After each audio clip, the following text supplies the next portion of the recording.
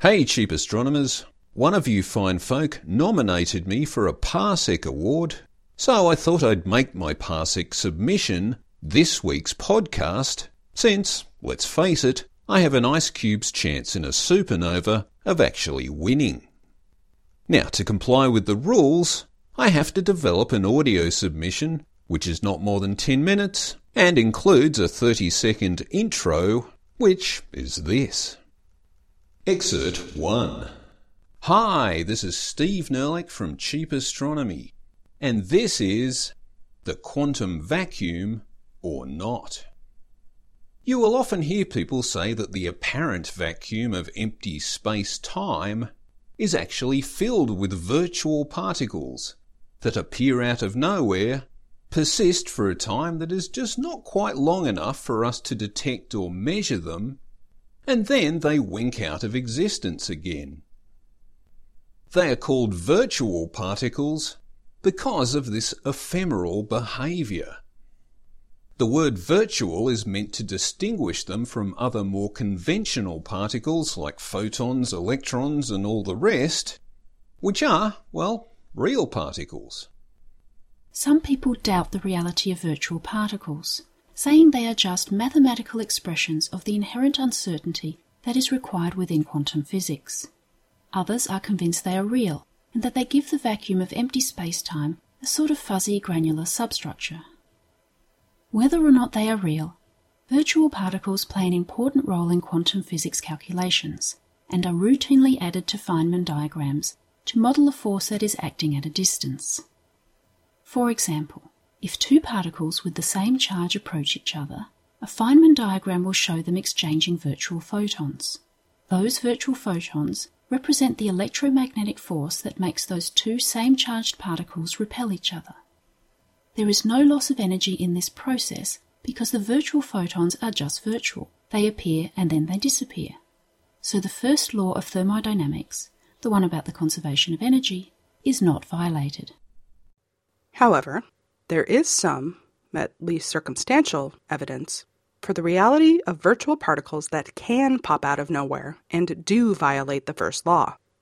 If you position two metallic plates micrometers from each other within a vacuum, they are attracted to each other. This is called the Casimir effect. The Casimir effect could be caused by virtual particles and the physics of the quantum vacuum. The effect can be mimicked by placing two of the same plates in a medium like water. If you generate a vibration that propagates ripples through the water, you will find that bigger ripples are sustained outside the two plates than can fit between them. This creates a net imbalance of forces, and consequently, the plates are pushed together.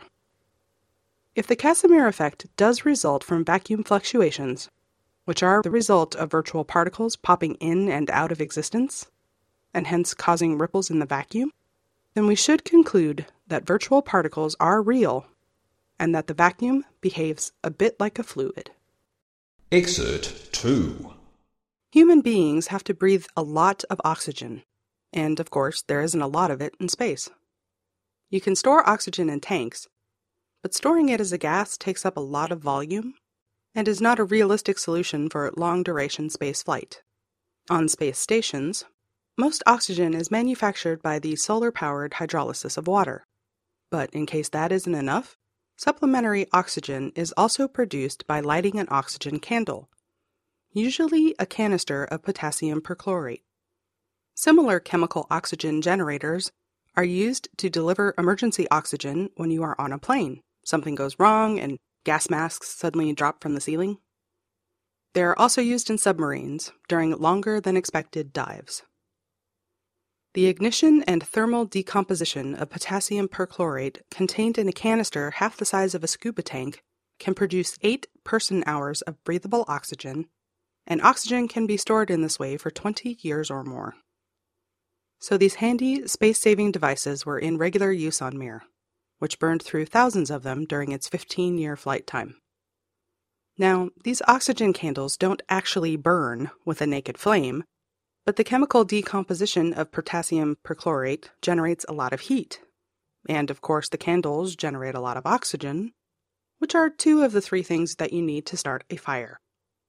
The third thing something flammable, which started the quickly spreading fire on Mir in February 1997, was a small piece of latex glove, which one of the crew must have caught on a sharp edge when swapping out a replacement candle.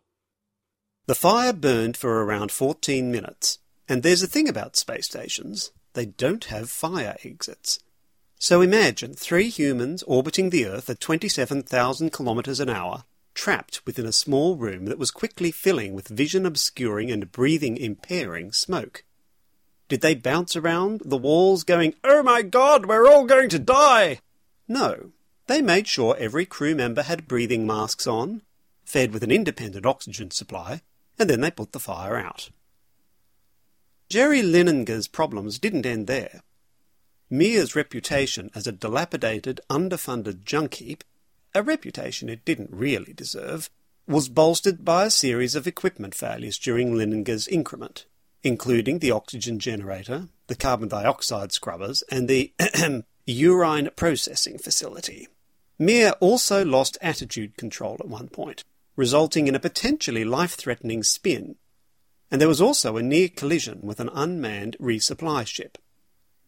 But apart from all that, the crew completed all their mission objectives, and Linehanger completed every single science experiment he had been tasked with. Not too shabby. Excerpt 3.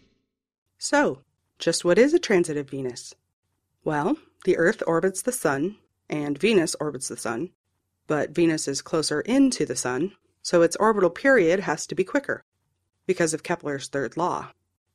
It works out that the Earth orbits the Sun at a speed of 29.78 kilometers a second, a speed that is almost exactly 8/13 of the speed that Venus orbits the Sun at 35.02 kilometers a second. So for every 13 solar orbits that Venus does, Earth does almost exactly 8 orbits. So it works out that since we are living on Earth, transits of Venus generally happen in pairs separated by 8 years. That is, 8 Earth solar orbits, with either 105.5 or 121.5 years separating the last of the 8-year pair and the first of the next pair. Part of the reason that 8-year pairs of transits of Venus only happen every 100 years or so is that Venus and Earth don't orbit in exactly the same plane, even though they almost do. So firstly, since they almost do orbit in exactly the same plane, in the unlikely event that a transit of Venus does come off, there's a pretty good chance it will happen again 8 years later. But after that, things get a bit out of alignment, and it works out that there won't be another transit for at least another 105.5 years.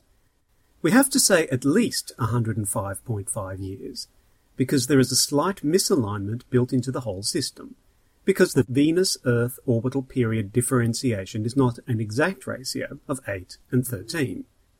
So although the transits do generally come in pairs 8 years apart, 8 years after you get one pair, the planets just miss each other, and in 8 more years they miss each other a little more. In fact, they keep on missing each other for at least another 105.5 years. And even then, every second cycle a transit opportunity just misses, and it takes another 16 years, that is, 2 more 8-year cycles, until you get another alignment 121.5 years later. So between the 8-year pairs, first there's a gap of 105.5 years, then there's a gap of 121.5 years, and then it's back to a gap of 105.5 years again, and so on. But look, rather than getting too caught up in the numbers, let's try a history lesson. Johannes Kepler, one of the great astronomers of his day, and of most days since, became the first person to predict a transit of Venus in 1631. Although, as it happened, that transit was not visible from Europe because it happened over the 7 hours between Europe's dusk and Europe's dawn. So it fell to Jeremiah Horrocks and William Crabtree to make the first ever scientific observation of a transit of Venus 8 years later in December 1639. After that, indeed 121.5 years after that, the next 2 transits of Venus were in June 1761 and June 1769, the latter famously observed from Tahiti by Lieutenant James T. Cook. And okay, I'm kidding about the tea. Thank you for your consideration.